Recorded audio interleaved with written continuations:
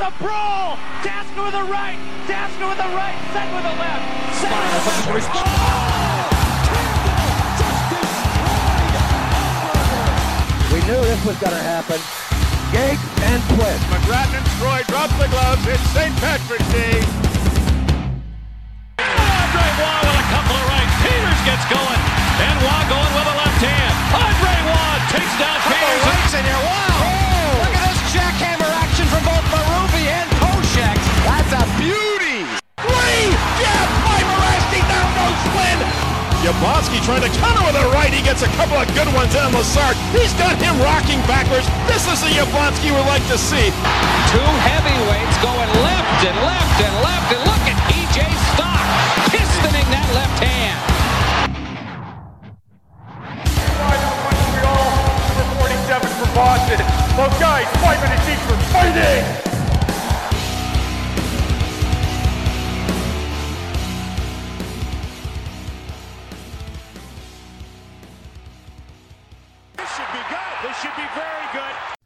Hello, everybody, and thank you for tuning in to episode 28 of the Five for Fighting podcast. My name is Alec, your host, and this is the show where we focus on the players who dropped the gloves and the fans who enjoyed watching them do it.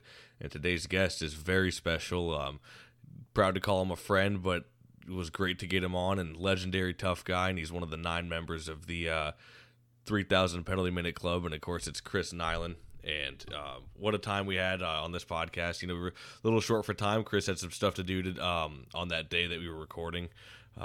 So we got about an hour in, but it was just nothing but content, and Chris was awesome and tell some great stories. And on this episode, I tried to ask about some guys that maybe people don't always acknowledge or know about too much. And even myself, hell, I make a mistake of the very first person I ask him about because I just don't know the Enforcers too much from this. But once you start getting to mid 80s and on is when I kind of start knowing stuff a little bit more. Of course, as you know, I was born in the 90s, so any stuff prior to, I don't know, maybe 2000, I only know from video footage and just reading up on stuff or other fight fans telling me about it.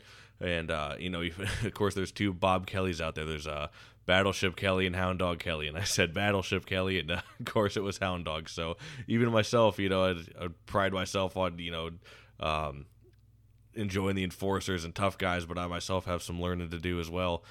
So no, I asked guys about guys like, you know, Nick Fatiu and Ben Wilson, especially Ben Wilson. And of course, Steve, if you're out there listening, we got some Ben Wilson appreciation. That's the hashtag he always gets going during the Bob Probert Invitational that Fourth Line Voice runs on Twitter.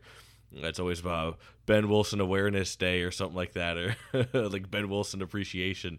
So, no, we definitely got some of that going on here, and Chris has nothing but great things to say about Ben Wilson and what a tough guy he was. I also ask about guys like Larry Playfair and, like I said before, Nick Fatiu, guys like that. So, no, it was good to finally hear some, I guess, appreciation and praise for those guys that were prior to the you know, kind of the video footage, I guess. There's still footage out there, those guys for sure. But like Nick Fatiu, very limited, and Chris had an awesome story about that.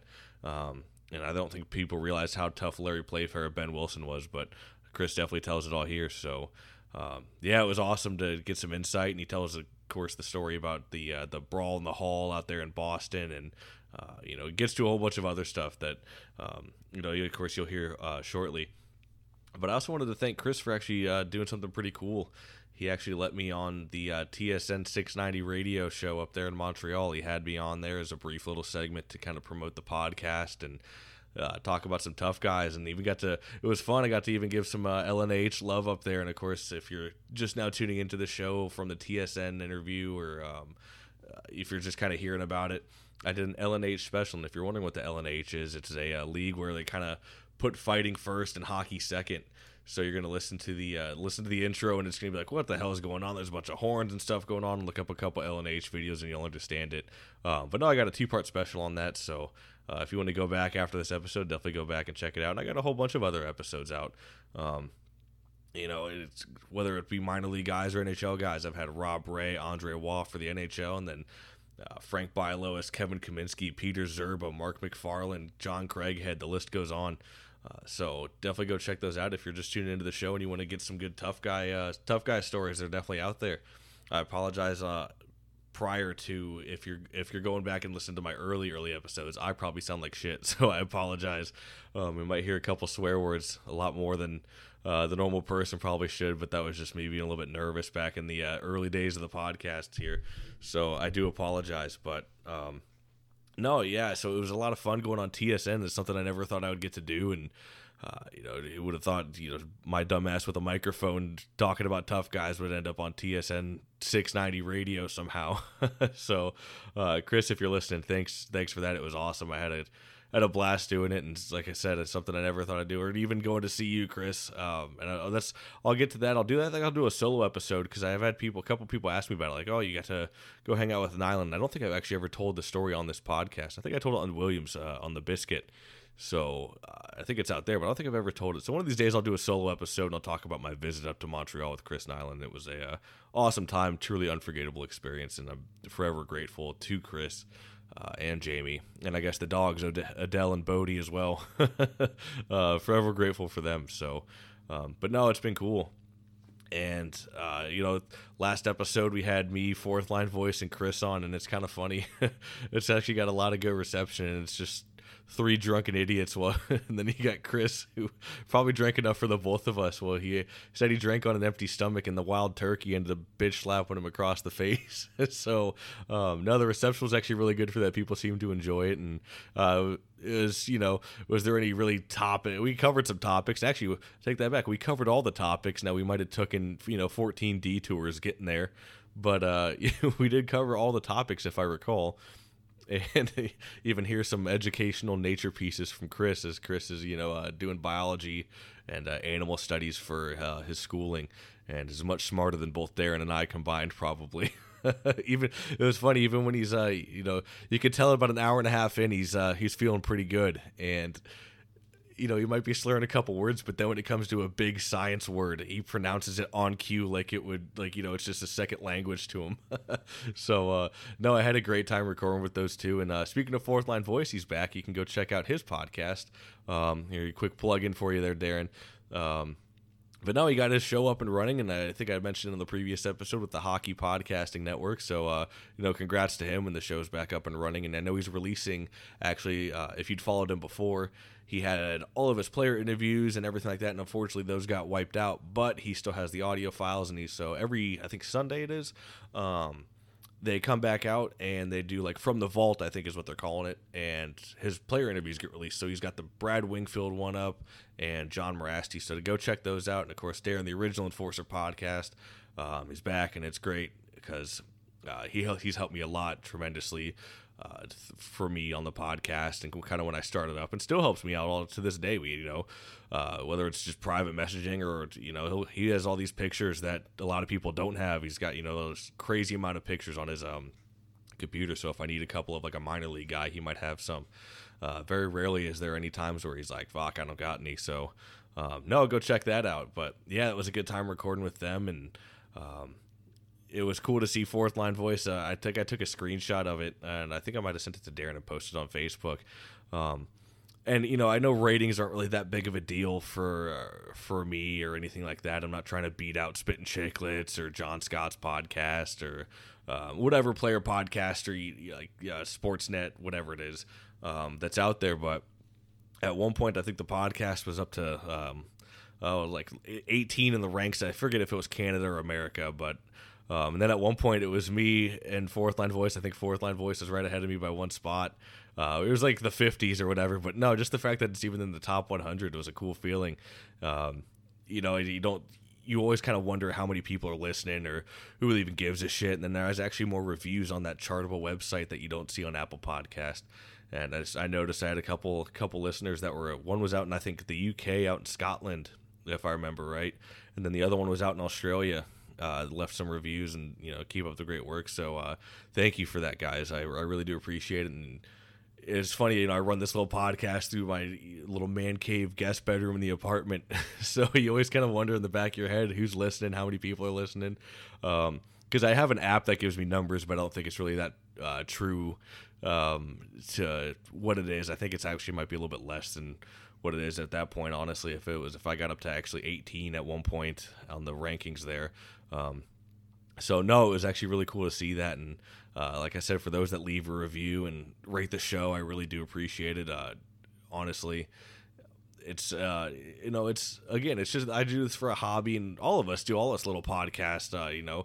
Fourth Line Voice, William over at the Biscuit, Joe Lazito, Bucket Drop, and it's cool because when I was going through the ratings, I just wanted to bullshit and kind of scroll through and see where everybody's at, and it's cool to see the Enforcer podcast up there a little bit, whether it was me, Joe, William, or Darren. Just the fact that that's getting out there and people are actually tuning into it is awesome, because it's the role that you don't see in hockey anymore. They're looked at as kind of the outcast, the dark side of hockey, goons, idiots, or whatever. But to see these guys getting recognition and actually people tuning in, and there's certain spots on the charts and everything like that, it's absolutely awesome. And it means a lot. I know to me, and I know it means a lot to everybody else too. And to those guys that are on there on the list with us, or with me, I should say, big thanks to them, William, Darren, and Joe. They've all kind of supported the show from day one, and a lot of people on Twitter that we kind of have our own little hockey fight circle and have supported the show. So. No, it's just cool, and I'm not doing this for ratings, and none of us do. We're all doing this as a hobby and for some fun, but just that kind of reassurance that people actually give a shit, I guess, is cool. It really is. And again, I can't thank those who listen to not only my show but all the Enforcer shows out there. We do appreciate it, I promise you. So no, but if you're just tuning into the show and you kind of liking what you're hearing, do me a favor, fuck it, we'll keep the rankings going, pump all of our tires here while you're at it there. Leave a review, 5 stars, 4 stars, whatever you think. I've gotten 1 star, I've gotten 5 stars before, so whatever you feel is appropriate. And then if you want to leave a review, then by all means go ahead, but it really helps our shows out. And like I say at every podcast, but the little fish in the big pond, and it really is true. I mean, how many out of the thousands of hockey podcasts out there, and you guys choose to listen to my show or Darren's show or Joe's show, it's cool. So kind of keep it going, and help us get noticed a little bit more. You just rate and review the shows, and like I said, it just helps. So anyways, we'll start cutting it off here. I know you came here for Chris Nyland and not myself.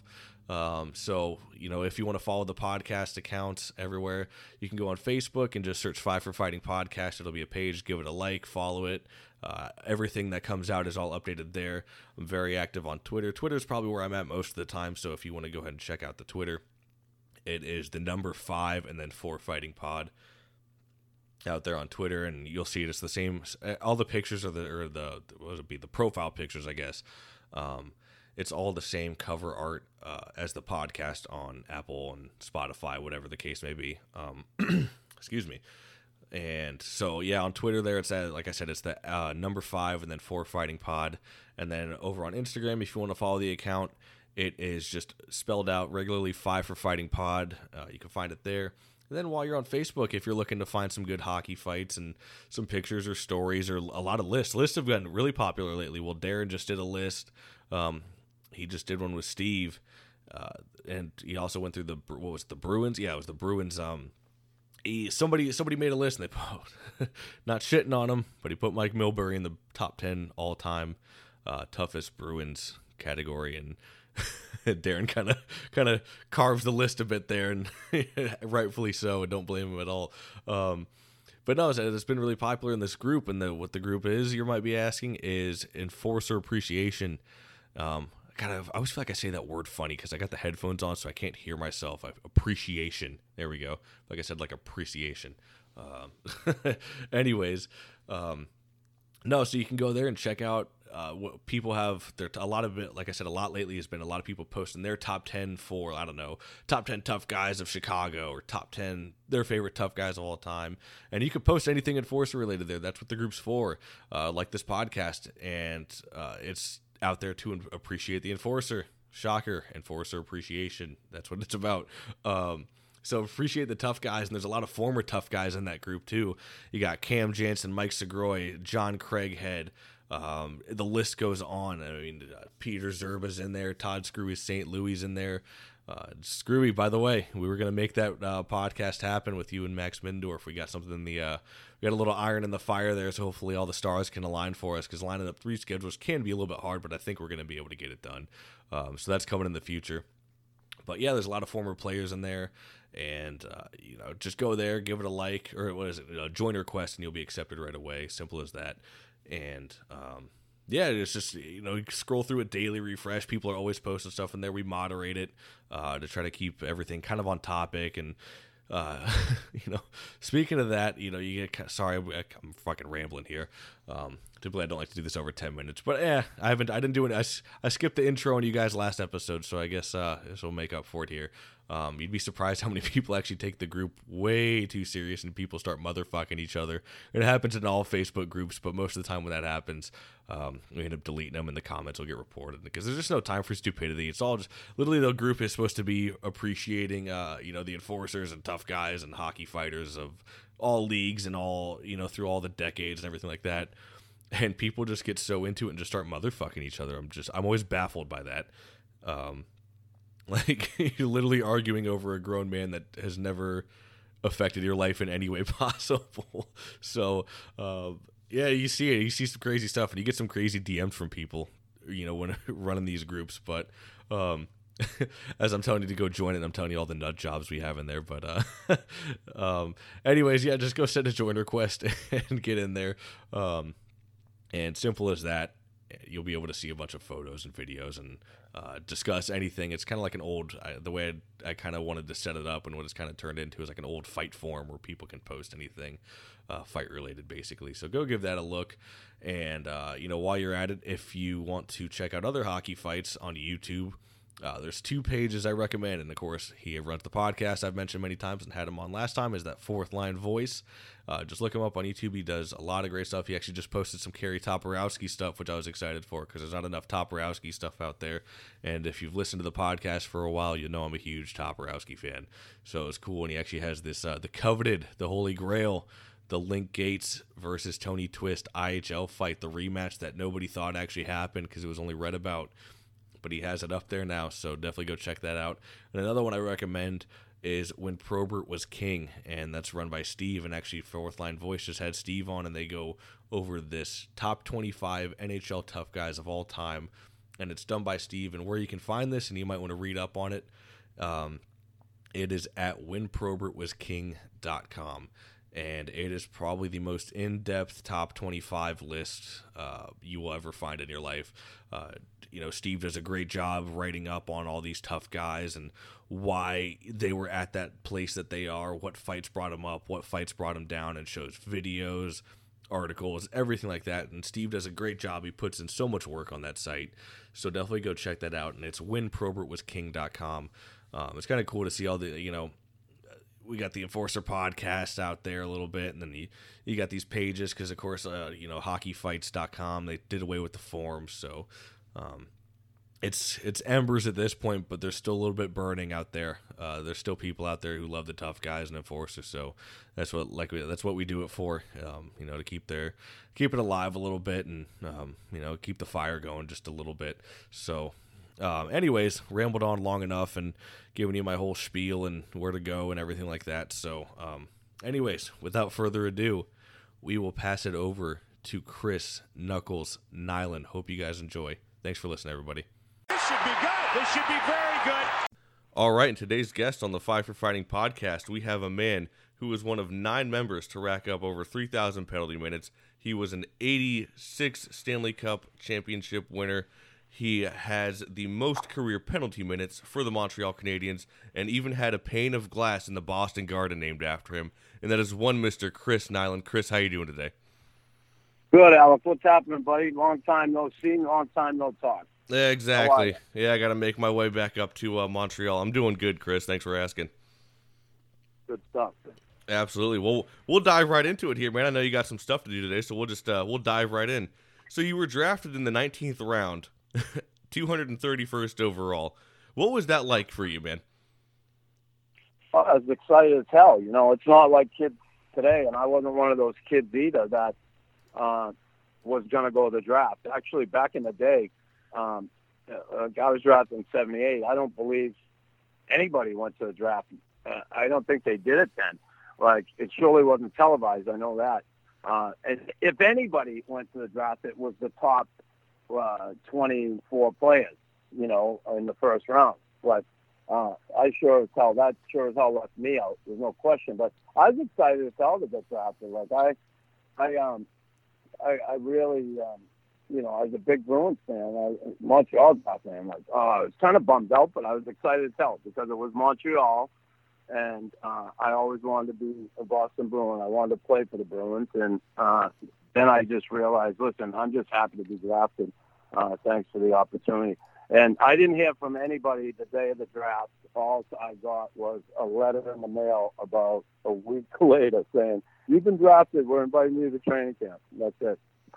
So no big parade or anything. Knuckles coming down, photo ops, interviews, nothing like that. Right. And I love the way your father described it, talking to you about it, saying the only way you'd ever get drafted is if they have another war going on. Exactly. And my Uncle Ed said, if you want to draft, he said, go open the window. You'll get a draft. Come right through the window. And I'm like, okay, you smart asses, they were teasing. And again, I just, I got drafted, honestly, as a favor. My hockey coach growing up, one of them, was Judge Paul King.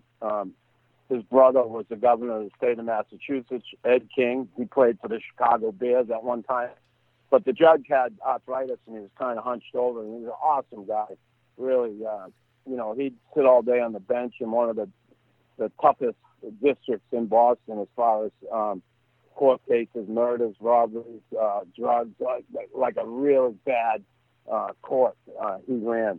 And he'd be in there all day, and then he'd come down, drive like south of Boston, like half hour, 40 minutes, and he'd come out on the ice and practice, run the practice for our team. And he was just an incredible human being, a big impact on my life. Of course, my parents were always there for me, drive me everywhere, hockey and stuff. But the judge was very good friends with Doug Harvey and Dickie Moore.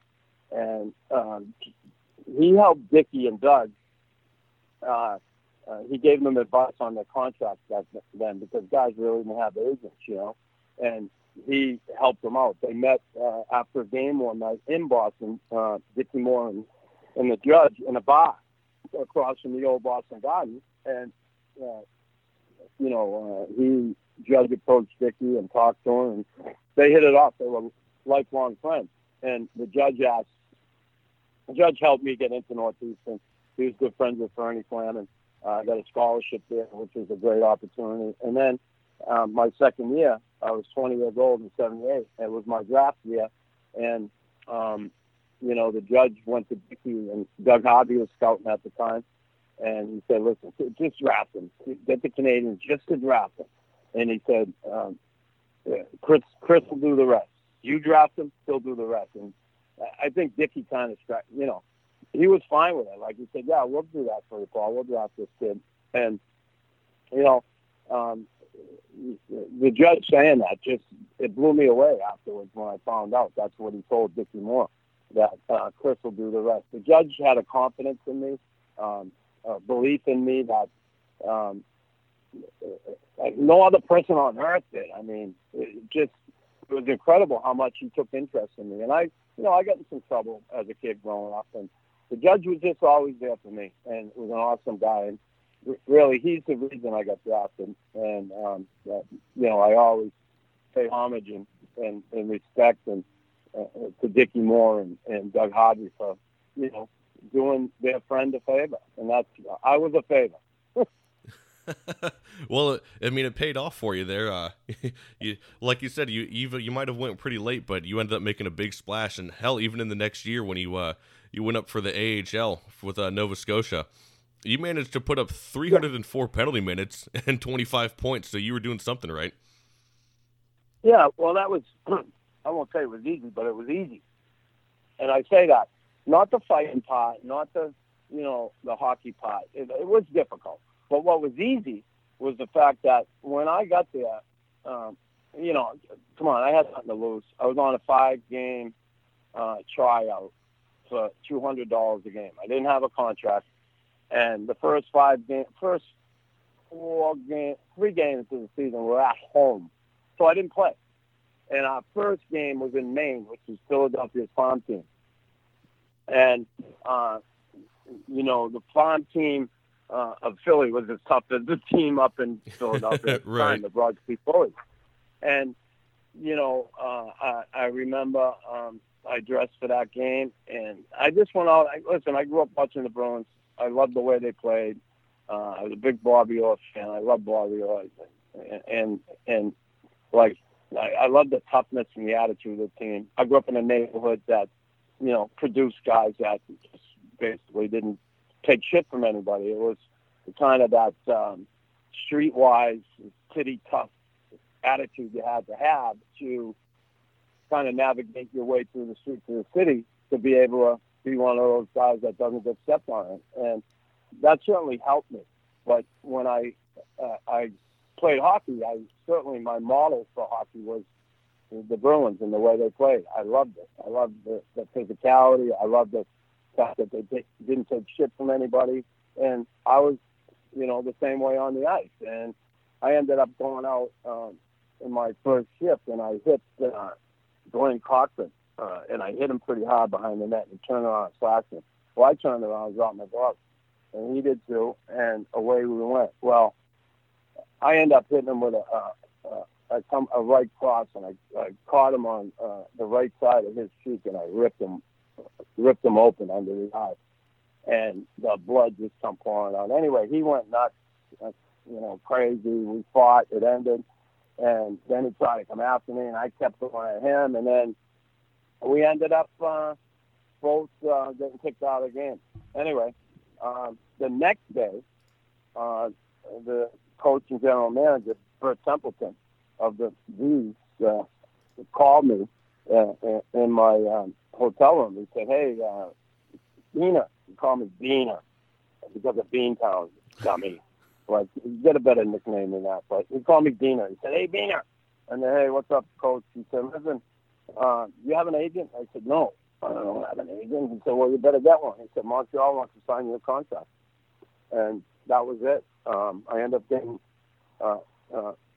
an attorney from Boston who was a friend of the family, and they ended up getting in touch with me, and he talked to the team, and they ended up signing me to a contract, my first contract. So when I say it was easy, it was easy as that. I had that one fight, and I got signed to a contract, 2-way deal.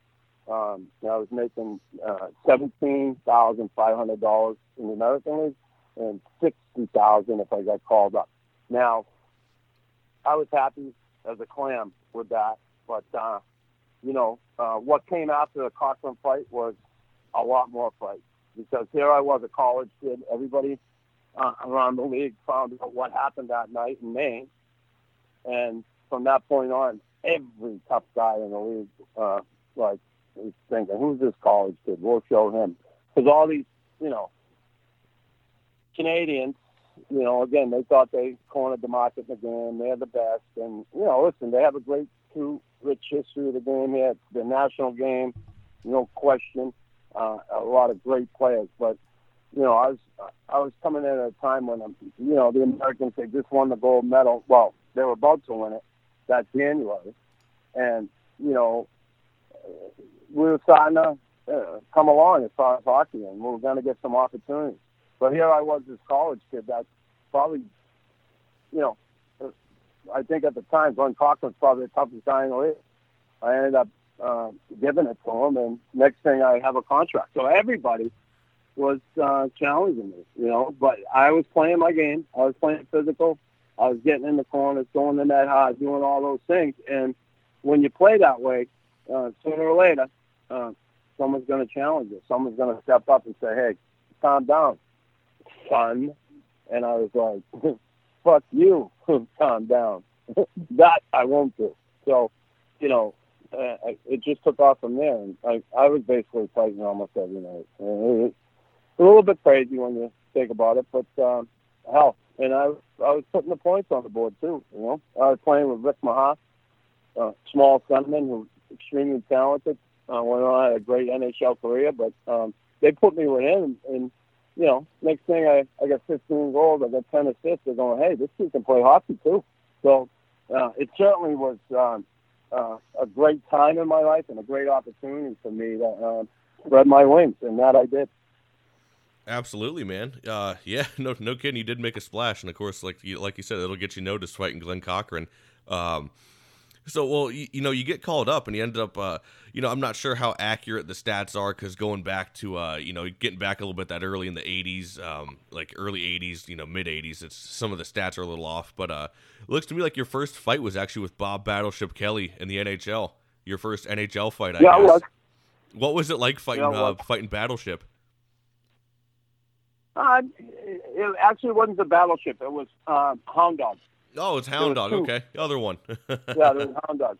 And, it was okay. It was my first fight. Nothing crazy. I did good. I ended up putting them down. And, for me, I had some lessons to learn still. And I my first game, my second game. The first game was in Atlanta. I played maybe a shift a period. And I was nervous as hell. I just kind of forgot everything I did down there. Just went out the window. I'm like, what the hell? I was so disappointed after my first game, and I just felt out of place. Was I ready? I lost that edge. I lost that confidence. Like, what happened to me?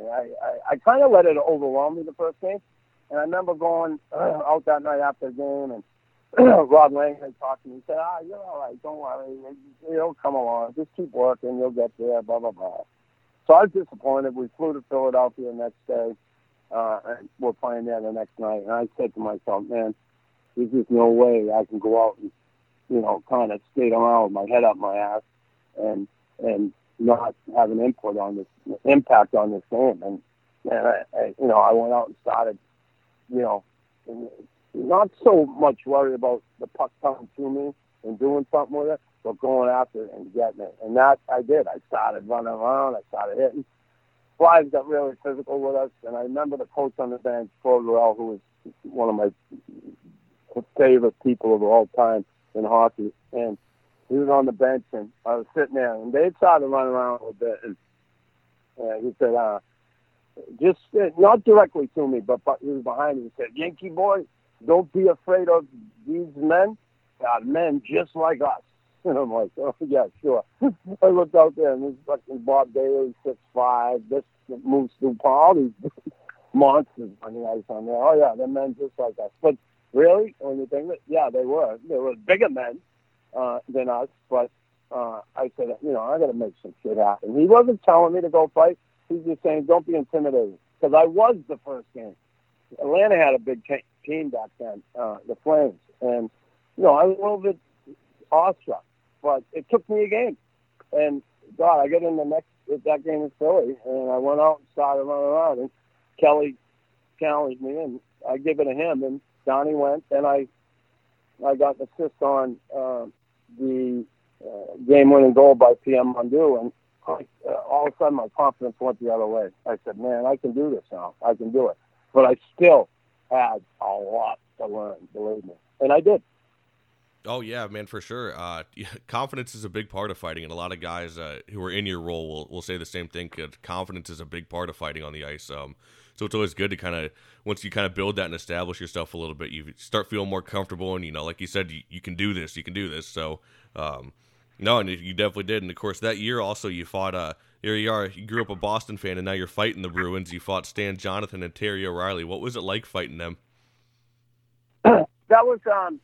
That was a learning process. And again, I love both guys, growing up. I loved the way they played. I loved their attitude on the ice. And, I remember I ran Bobby Miller, Boston kid. He was, certainly a good player. But, he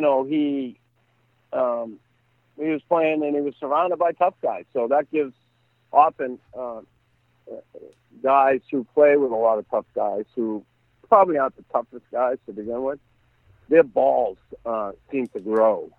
And he started kind of running around on the ice. And slammed him up against the board pretty hard. And Jonathan came and challenged me, and I fought him. I did okay, stood up. And then later in the game, come out of the penalty box, and I think it was the second period, maybe the third period, and we had an offside, and there was a face-off, and Doug Jarvis got thrown out, and O'Reilly was going in, and Bob Gainey went to go in. I said, no, let me take it. I should have let Bob take it. But, anyway, he let me take it, and I won the draw, and he chopped me right afterwards, like, fuck you, yeah, little college punk. And he chopped me. I turned around, chopped him back, he dropped his glove, so boom, dropped my. Here I am facing off the guy I absolutely loved, and I threw two rights, boom, as quick as I could, and hit him, and he just shook it off, and he come back and hit me with a left on the button. Right on the button, and blood just poured out of my head. I couldn't see. I stayed on my feet. I couldn't really see, and I just kind of grabbed it and settled it down, and then the referees got in. And D'Amico, I remember I kind of turned my head into his sleeve, and I kind of wiped the blood from my nose on it. He said, what the fuck you doing, rookie? Don't fucking wipe the blood on me. And I'm like, insult to injury, right? I'm like, I just was trying to get, like, even wipe my eyes on his jersey so I could see. Anyway, he yelled at me, and off went the penalty box, and I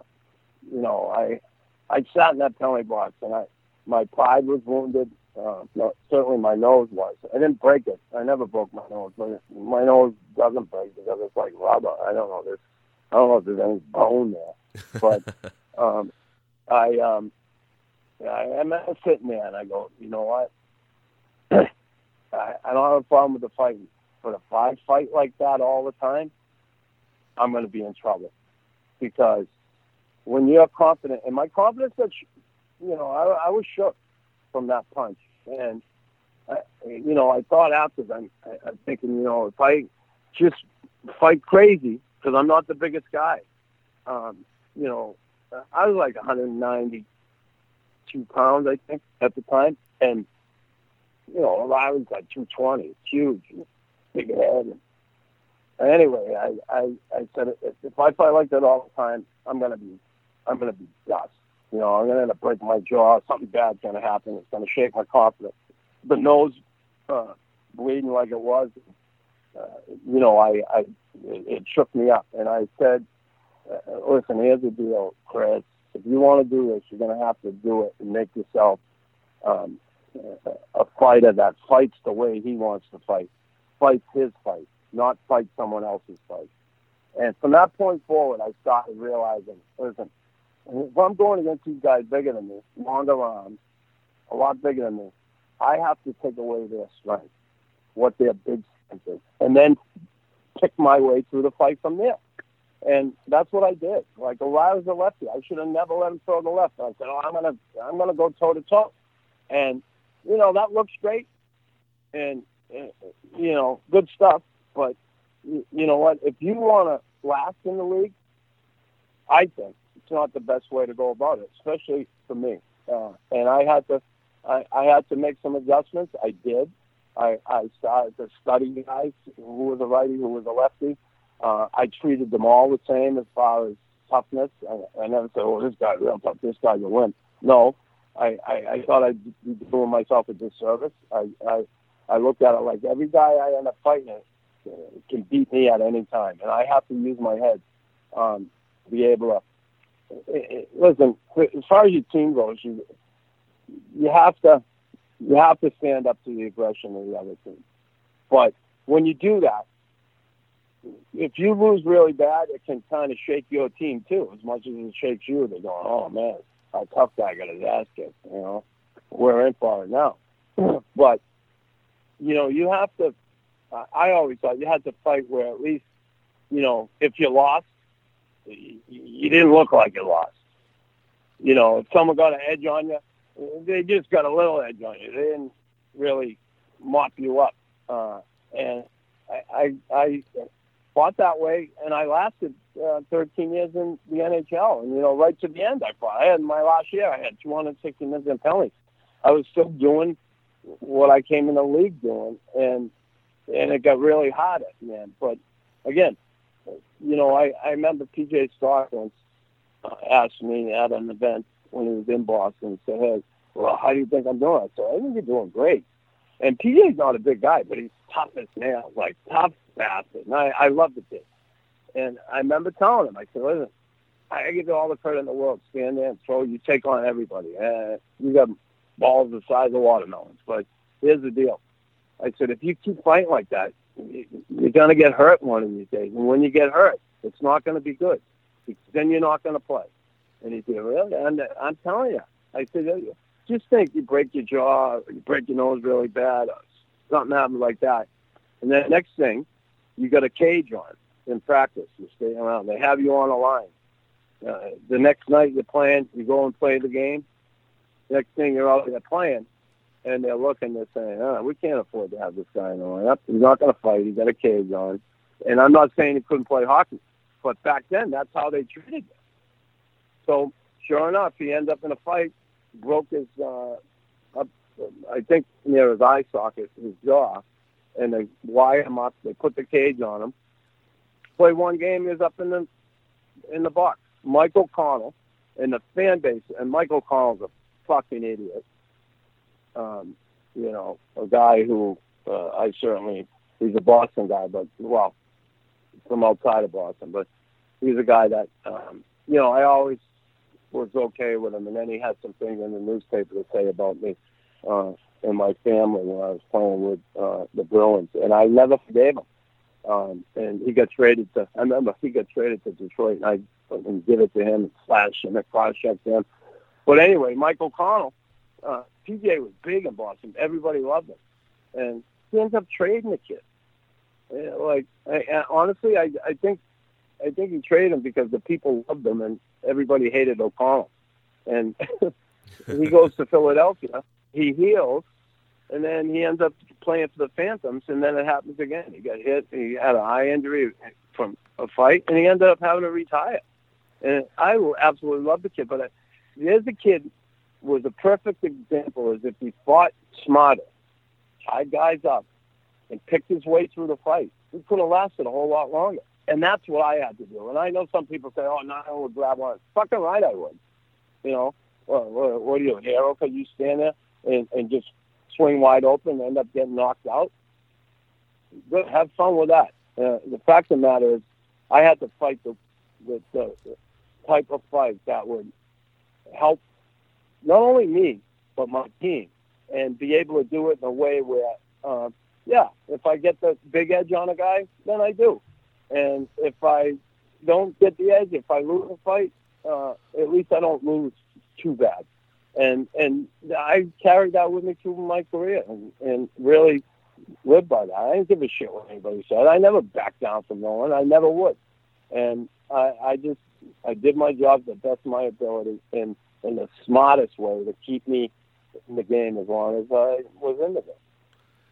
Yeah, exactly. It's I love the toe-to-toe fights. Don't get me wrong; they're awesome, and they're some of my favorite fights, and of course the crowd's favorite fights. But like you said, you're not going to have longevity doing that, and you could definitely see it in your fights where, and you yourself, man. It seems like you could also be a marathon fighter too. You could hang in there for a long time because you're not tiring yourself out. Half. Yep, you would never tire yourself out throwing, and then you'd tie up and you'd kind of duck your head a little bit to duck the punches, so you wouldn't get hit flush.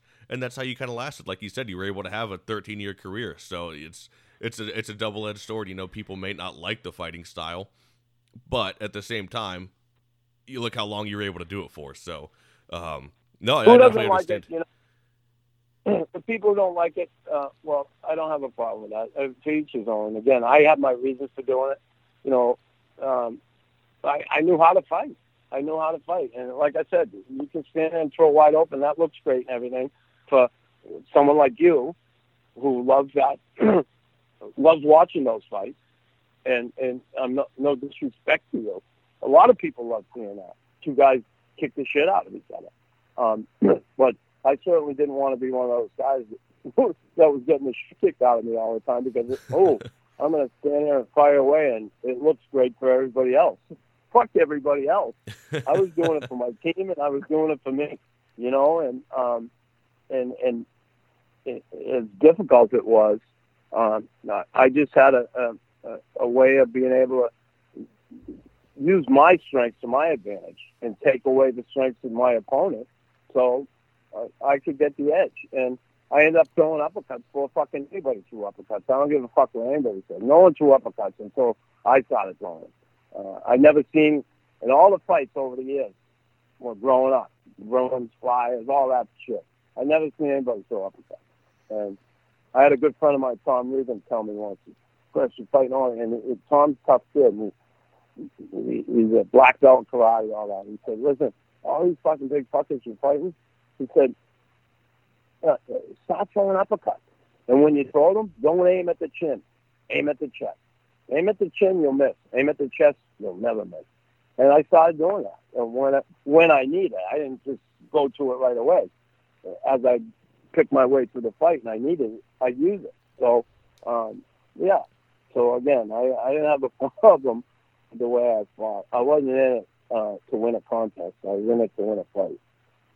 Exactly. Yeah, no doubt. And, moving on to the, speaking of some of the guys you fought too, moving down your fight card, I know a lot of people wanted me to ask you about this guy, and I think he's actually really underrated because, a lot of that early 80s, a lot of people don't know too much about, but this was 81, 82, and you fought him, and you fought him multiple times, actually, but Larry Playfair, what was it like fighting Playfair? Oh, he was a tough bastard, big. I don't know, he's like 6'4", 6'5", really big kid on the ice, tough as nails. He had a really good target. His nose. He had a huge nose, right? Big honker, broke up 9 times.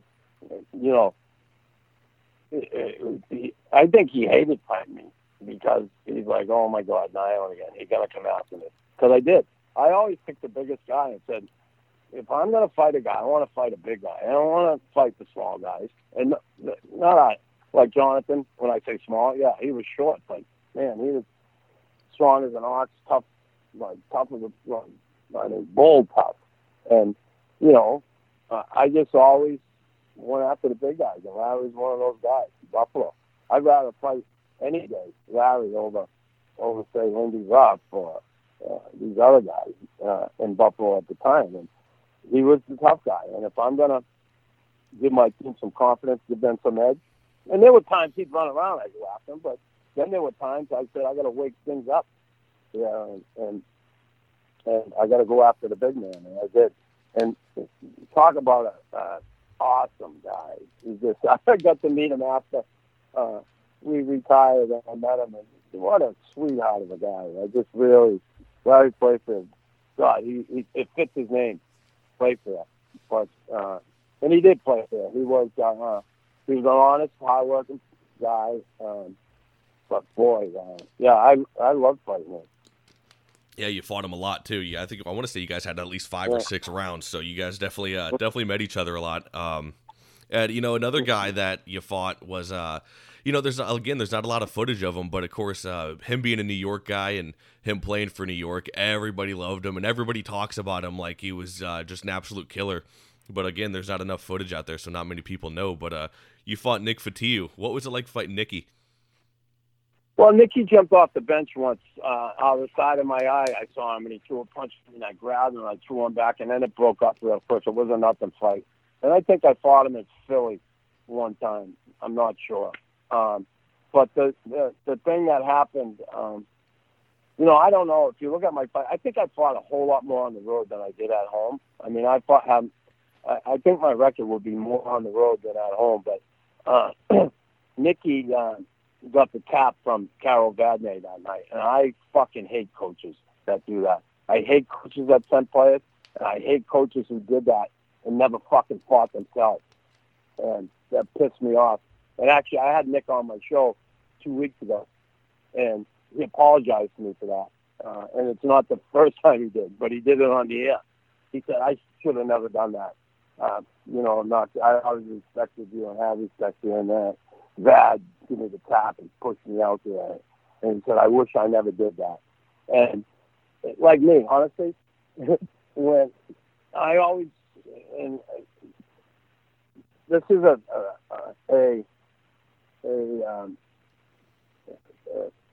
thing I lived with my whole life was in hockey. And I said to myself, if I ever have a fucking coach who tells me to go out and fight, I'm going to grab him right by the fucking tie and say, hey, fuck you. Go do it yourself. And I pledged to myself I would never let that happen. And it never did. I never had a coach go tell me to fight. Now, I've had coaches who put me in situations, and I did it. I didn't need to be told. Don't ever fucking tell me. And Vad did that with Nicky, and he told him, and Nicky kind of never forgave himself for that. He was pissed that he allowed it to happen. So when I say that, and I mean that, I hate fucking coaches who do that. I had one coach who told me, and it was Jacques Lemaire, who I loved, who really took my game to the next level. And he told me, you fight too much. You don't have to fight as much as you do. And he said, everybody's fucking worried about you. They're always looking. You got room on the ice. Use it. You can play hockey. He'd always tell me that. And I'm always, I was always like, like I said in the documentary, I said, if anything, I'm kicking it up a notch now that he told me that. Because when I grew up watching the Bruins, once a guy stopped fighting, I always hear it, oh, you don't want to fight no more. Next thing, he's fucking out the door. He's gone. So I'm like, man, I ain't listening to Rock. I know what got me there, but and I respected him for that because he respected me. He knew how.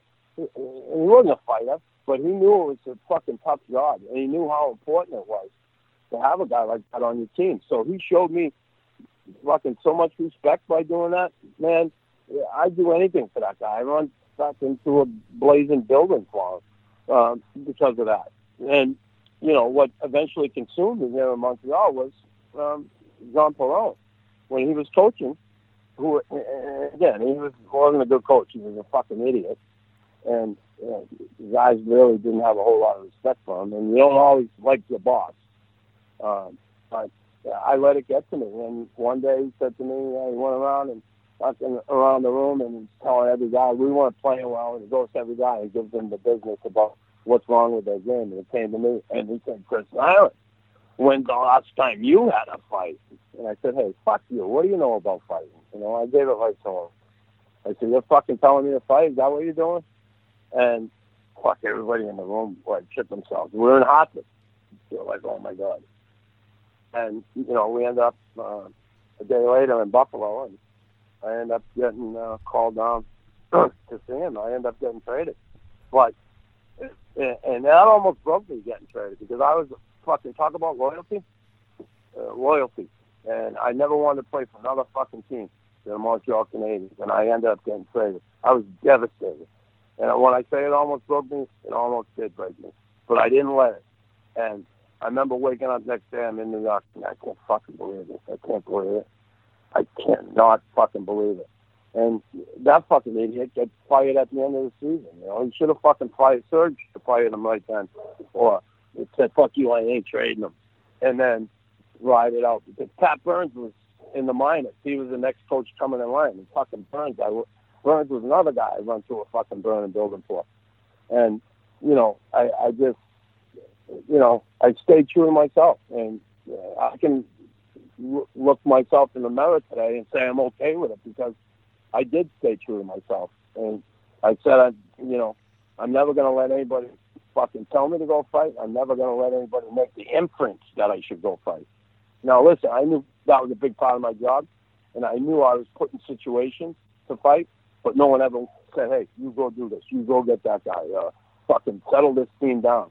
That never happened.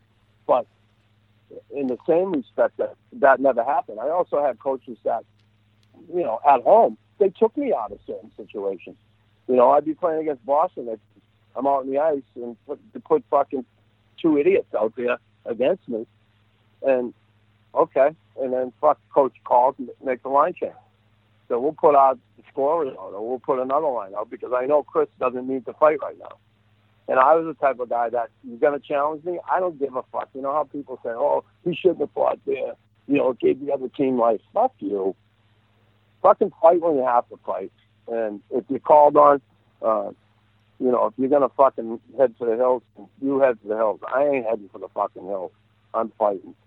And I never looked at it like that. Oh, shit. No, there were times we were down and getting our ass kicked. I had to change the tempo of the game. I thought I had to do something, and I did. And then there were times we were, winning games comfortably, up 4-2 or 4-1, and fuck, if I had to fight, I'm fighting. Don't fucking tell me what to do it or not to do it. Just let me do my job. I know what I'm doing. Don't fucking tell me. And one time in my career, and it cost me big time. But like I said, I'm comfortable with that today. I stayed true to myself, and I'm fine with it. Yeah, exactly. You like you said, you stay true to yourself, and you shouldn't. I don't like it. Personally, when coaches will do that to a player, because like you said, some of the coaches who will do that to guys have never been in a fight themselves, or maybe one or two, and so they don't know what it's like. And so who are you to sit there and tell so and so, hey, go get number 24 or whatever.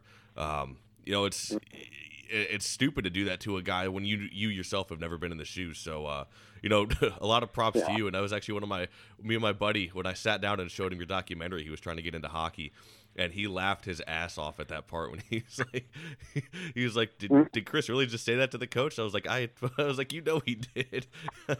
He's like, it's the way you just tell him, go fuck yourself. Yeah, go fuck yourself is right. I remember, what happened there was I was in Boston, and, my second year there, and Bonus took over, and, they were telling them what to do. And fuck, the beginning of the season, I was on the B squad. They got an A squad and the B squad. Most of the B guys were going to Providence. And they were kind of rubbing my nose and shit, like, fuck you. And, I've been around the league fucking 12 years now. You're going to treat me like this? You don't fucking treat Bork or Neely like that. So they were giving me the fucking business. And that first year, like, the Bruins always started season out on a long road trip out west. And, I always played in the road. Didn't play in L.A., didn't play in Vancouver, didn't play in Calgary, didn't play. I'm like, whoa, man. So we go to Chicago Stadium, last game, and Byers was playing, Linden, and a kid named Alan, what's his fucking name? Anyway, Al Stewart. And it's a kid. Anyway, they were playing the whole road trip, and I was fucking practicing, skating my balls off, riding the bike, staying in shape.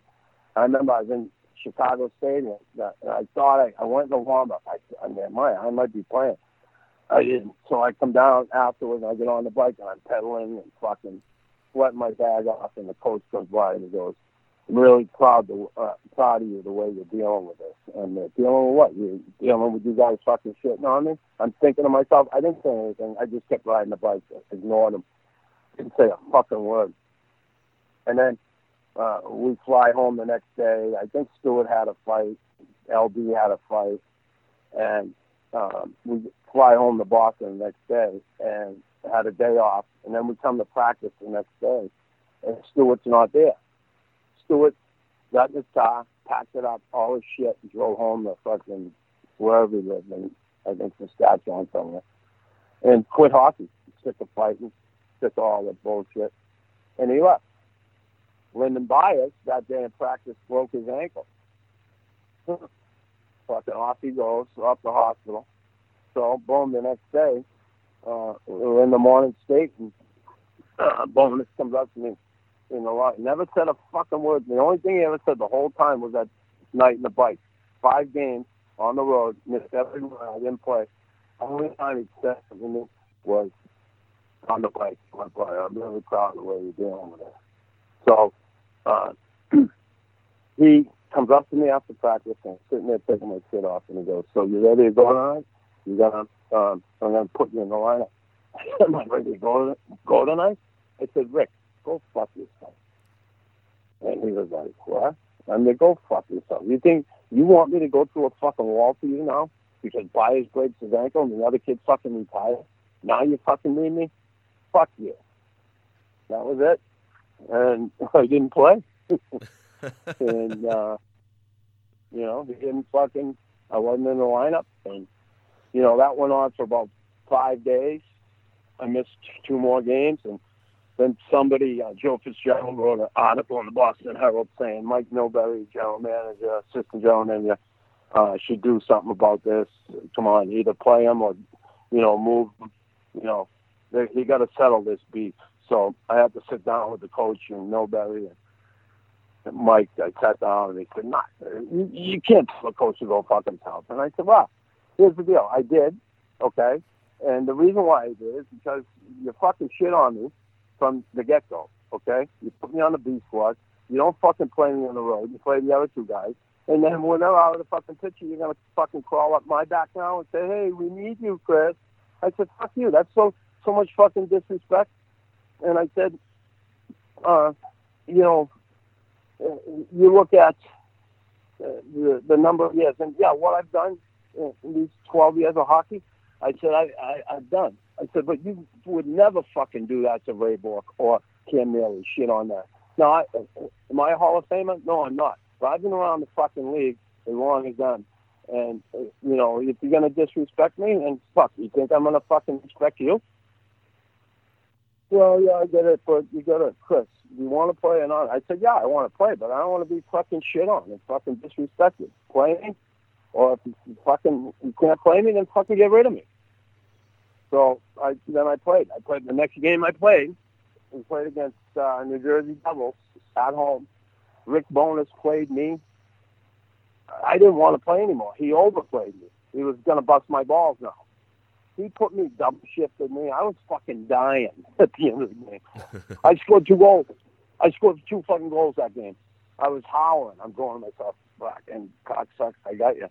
But he got me too. Like, I was so, honestly, third period, I'm going, fucking, stop being a prick, I'm saying to myself. Will you? And just fucking play me a regular shift, not fucking, he double-shifted me the whole game. I was fucking dead at the end. He's like, "Oh, you want to play? I'll fucking play you." Yeah, I'll show you. Yeah. Oh, but man. I'm okay. I'm okay with that. Yeah, hey, you potted 2 fucking goals, so it worked out for you. One more guy I want to ask you about, and then we'll move on to a couple brawls here. And another guy he's, again, severely underrated, and a lot of people have him as like the heavyweight champ before Probert came along. But Ben Wilson, what was it like fighting him? Again, a lot of people, I think, don't realize how tough Ben Wilson actually was. Oh, really tough. He's crazy, too. But, yeah, he was real tough. And, I just... I remember my first fight with him. I really give it to him in Philly. I mean, Mark Napier says it in the documentary, how I saved his life. But I can't. I give it to him the first fight. Then I fought him again, I think, in Chicago, where I did okay. I mean, nothing crazy, but, yeah, it was okay. Just another fight. And like I said, I treated them all the same. Just, all them guys that do that job are really tough. And Ben Wilson was not just tough. He had that craziness in him, too, in his eyes. So, yeah, I did fine against him. I'm still here. I'm talking to you. Yeah, you live to tell about it. So, one of the brawls I got to go over, of course, and we mentioned it in the intro, was you had a pane of glass named after you at the Boston Gardens. So how did that brawl kind of start, and what did you? How did you get that claim to fame over there? Well, that all happened. Jay Miller was on Chelios, and I tried to get at him. Then I threw a punch up with Tellier. He almost took his head off. I just grazed his jaw. And then things went crazy, and I was going off the ice. And as I was going off, and whenever I went off the ice there, people threw pizza, beer, everything on me. And I was coming off the ice. I was getting ready for it. So I was putting my head down. I stepped up, and I was putting my head down to duck from shit. I saw out of the corner of my eye, Lindgren stood up, and I thought he was going to throw a shot or do something. So I just threw a punch at him, and then all hell broke loose. And we ended up fighting in the hall. And he was trying to scratch me. I had him down, trying to scratch my eye. And then just things went crazy. And then they ended up, I guess, after that, I don't know, Montreal complained, or probably Serge complained and said, listen, guys go through there all the time. They got to put some distance between him, the player, and the bench. You got to do something. So they put the glass, the nylon glass, Yeah, same thing. The Nyland glass. I think it's funny, you growing up a Boston fan, and there you are. You made your mark in Boston Garden for the Canadians. Yeah. Another brawl I got to ask you about, and then we'll go on to some fan questions, and then we'll get it off. Or we'll get off there because I know you got some stuff to do. But the pregame brawl where you're fighting Dave Brown in warm-ups. What was that like, man? Well, it was really difficult from the standpoint that he had no jersey on, and Claude Lemieux and Corson were doing this thing between after the warm-up, putting the puck in the empty net. There was superstition on their part, obviously, and they kept doing it. And Philly got onto it. And Mike Keenan had his guys wait, and they went out. And I was in the locker room. I had my skates weren't tied up, and I'm sitting there. And next thing, the usher come running in, something going on. There's going to be a fight. And I laced up real quick and get out there. And next thing, guys are kind of looking around. Everybody's starting to come out, and then here comes Brown with no shirt, and I'm like, oh shit. And pushing, shoving. I said, if I'm fighting someone, I'm fighting him. I'm not fighting one of the other guys. I'm taking the biggest guy, and that's who I ended up with. And it was difficult, I had no leverage as far as grabbing onto anything, and I could only hold his suspenders. And we fought. It was one of the probably longer fights in NHL history, honestly. It must have went on for like 12 minutes, and I've talked to Brownie about it, and I was actually part of a thing in Philly last year. They had a thing called Fight Night, and we got up and talked about that. But, I wish I thought about coming out with no jersey on. But, I was able to I did well in that fight. I hit him. He hit me. I remember at one point he was dead tired. We were both tired. And I remember I had my head like under his chin, near his chest. And I had my head turned to the side.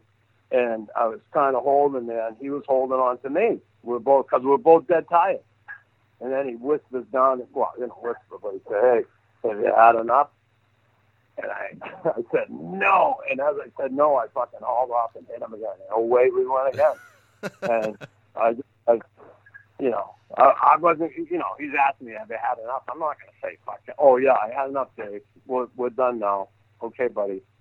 And I just said, fuck it. If I'm going down, I'm going down swinging. And we fought again. And I went down, I got up. He went down, we both got up. It was fucking crazy. And, that was the brawl to end all brawls, right? That was the last one ever. Yeah, that was the last the benches didn't really clear. It was more so the locker rooms cleared for that one because everybody's coming back out onto the ice.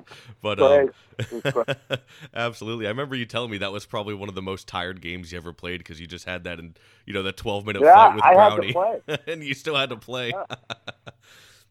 I had to play. He never fucking got a shift. I couldn't even, I remember how tight my neck was. My arms just were so, I was arm weary. I couldn't even fucking carry my stick. My stick was heavy, for Christ's sake. And, he sat on the bench, and I was playing a regular shift. It just, I was gassed that game. But well, here we go, man. We'll get to some fan questions here, and then I'll let you get on your way. I appreciate you taking the time again, Chris. Can't thank you enough. Just got two for you. And Craig Bishop asks, basically, what was it like kind of fighting the Montreal Canadiens when you became a Boston Bruin? Because he knows you grew up loving Boston, and you play for the Canadiens, and then you're on Boston now. So what was that like for you, man? Was it difficult to fight, I guess, your former team? Well, it was difficult playing against them because it was hard for me. But I don't know if I fought anybody. Maybe, did I fight Odie once, maybe? I don't know.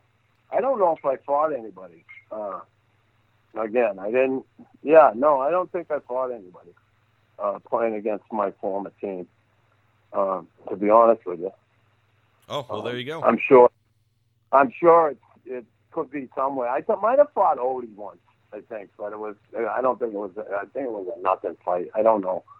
I'm not even sure, but it was just hard to play against them. I can tell you that. I just never. I loved the organization. I never wanted to leave, and it was difficult for me. Like I said, I told you it almost broke me. It didn't, but it's something that certainly lingered on while I was still in the NHL. So, yeah. Right, yeah, it's got to be hard. Well, it's like I said, it's funny because you grew up loving Boston, then you end up going to their biggest rival. And I love in the documentary, your mother's even like, you get to Boston, and she's like, it was kind of hard to cheer for him because she despised the Bruins at that point from all your years in Montreal. I hated the Bruins after all that stuff. So, yeah, I don't blame them. When you hear the whole building saying Nyland sucks, your family certainly wants to be there for you and stick up for you. I felt bad for them. I didn't care if they, scream Nyland sucks to me.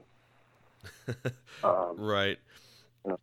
Well, man, one last question for you, Chris, and we'll get you on your way here. And this is from RJ, and he just wants to know, what's your take on the dynamic of fighting being a part of the game of hockey and kind of where it is today? It's gone from hockey. It's not the same. It's just, I don't have a problem seeing two guys drop their gloves and go at it. I'm glad they haven't taken it out in that sense, because no matter what, even if they're not fighters, there's times guys get so pissed at each other, or someone does something to someone, and they're like, I've had it. I'm going to drop my gloves, and we're going to settle it. I don't have a problem with that. I think as far as having a guy sit on the bench and go out and play 2 shifts a period, or 2 shifts a game, and he goes out to fight, I'm glad that's gone. I think it was listen, it gave a lot of guys opportunities that normally wouldn't have had a chance to play in the NHL, and that's cool. I got my chance being a fighter. But I know I could play hockey too, and I became a player. And I'm not throwing those guys under the bus. I just think it was,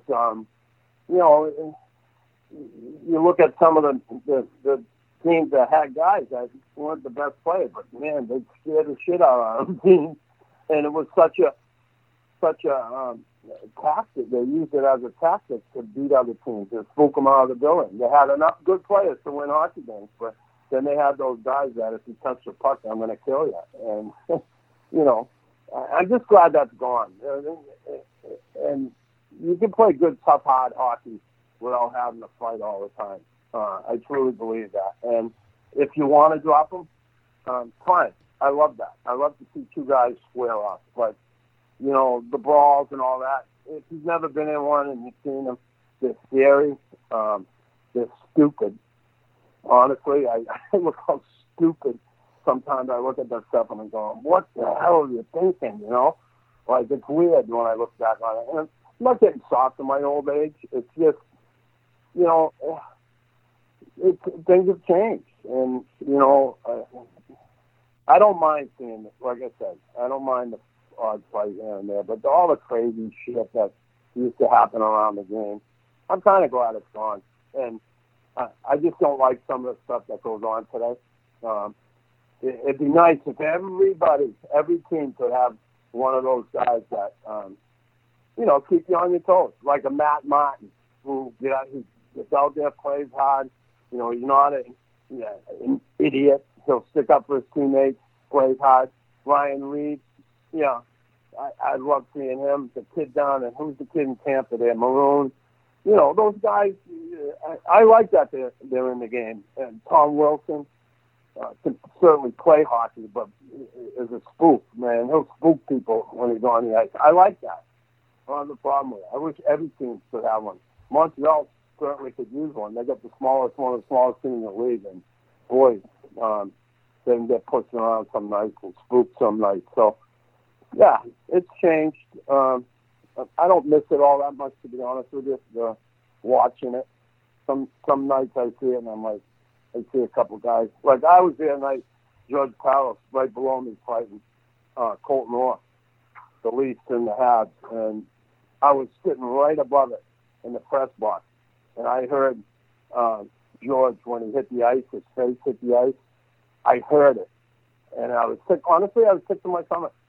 It just, I felt so bad for him. And then you see Colton Orr, like, waving, come on, help him. Here he is trying to mess the guy up. And then the guy gets hurt, and he's calling for the medic to come, Tell him, help him. It turned my stomach to see that happen to him. A black eye, maybe a broken nose, lose a tooth. Oh, well. But, man, something like that, you look at it and say, why, So those things can happen, and they're not fun when they happen to someone else, and they're not fun. They're really not fun when they happen to you. Right, exactly. And yeah, like you say, I don't, I would love fighting in hockey. Obviously, it's it's the main idea of the podcast here. But like you said, I don't need to see a line brawl. Oh yeah, well, I don't need to see a line brawl every game to enjoy a hockey game. I just like good hard nosed hockey.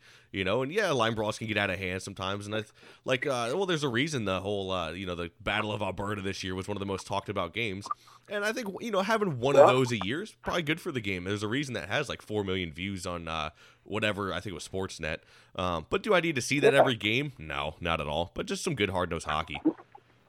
Yeah, and that rivalry stuff, man, there's nothing better than that. Like seeing those rivalry games, like Kachuk and Cassie and all that stuff went on there. I love that too. You kidding me? And I watched. I had a front row seat like everybody else wanted a front row seat. But the league doesn't want that anymore. They want it PG. They don't want to see anybody get hurt. But they don't want the red line in there, and they got it wide open. They love to promote the violence in hockey, and they still promote it with the body check and all that stuff. There's some cheap stuff that goes on still in the game, the headshots, stuff like that. But what? If there were fighters on every team, would those things still happen? Who knows? Chances are maybe not, but, that ship has sailed, and it's not coming back.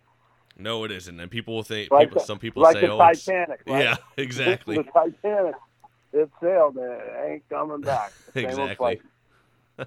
Yeah, people will say, it's going to make a comeback. No, it's not. You can't put the toothpaste back in the tube. Not coming back.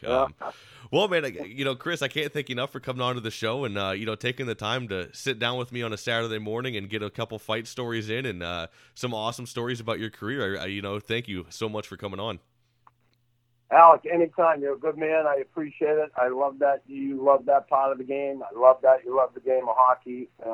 You love the history of that part of the game. So good on you. You're a good man. And we'll talk down the road. Maybe I'm going to have you on my show up here one day to talk about it, the podcast, if you want. That'd be pretty cool.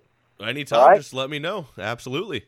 All right. Well, we'll do that for sure. I'll be in touch, and we'll set something up. All right, bud? Perfect. Thank you so much, Chris. You have yourself a good day, man. You too. All right. You got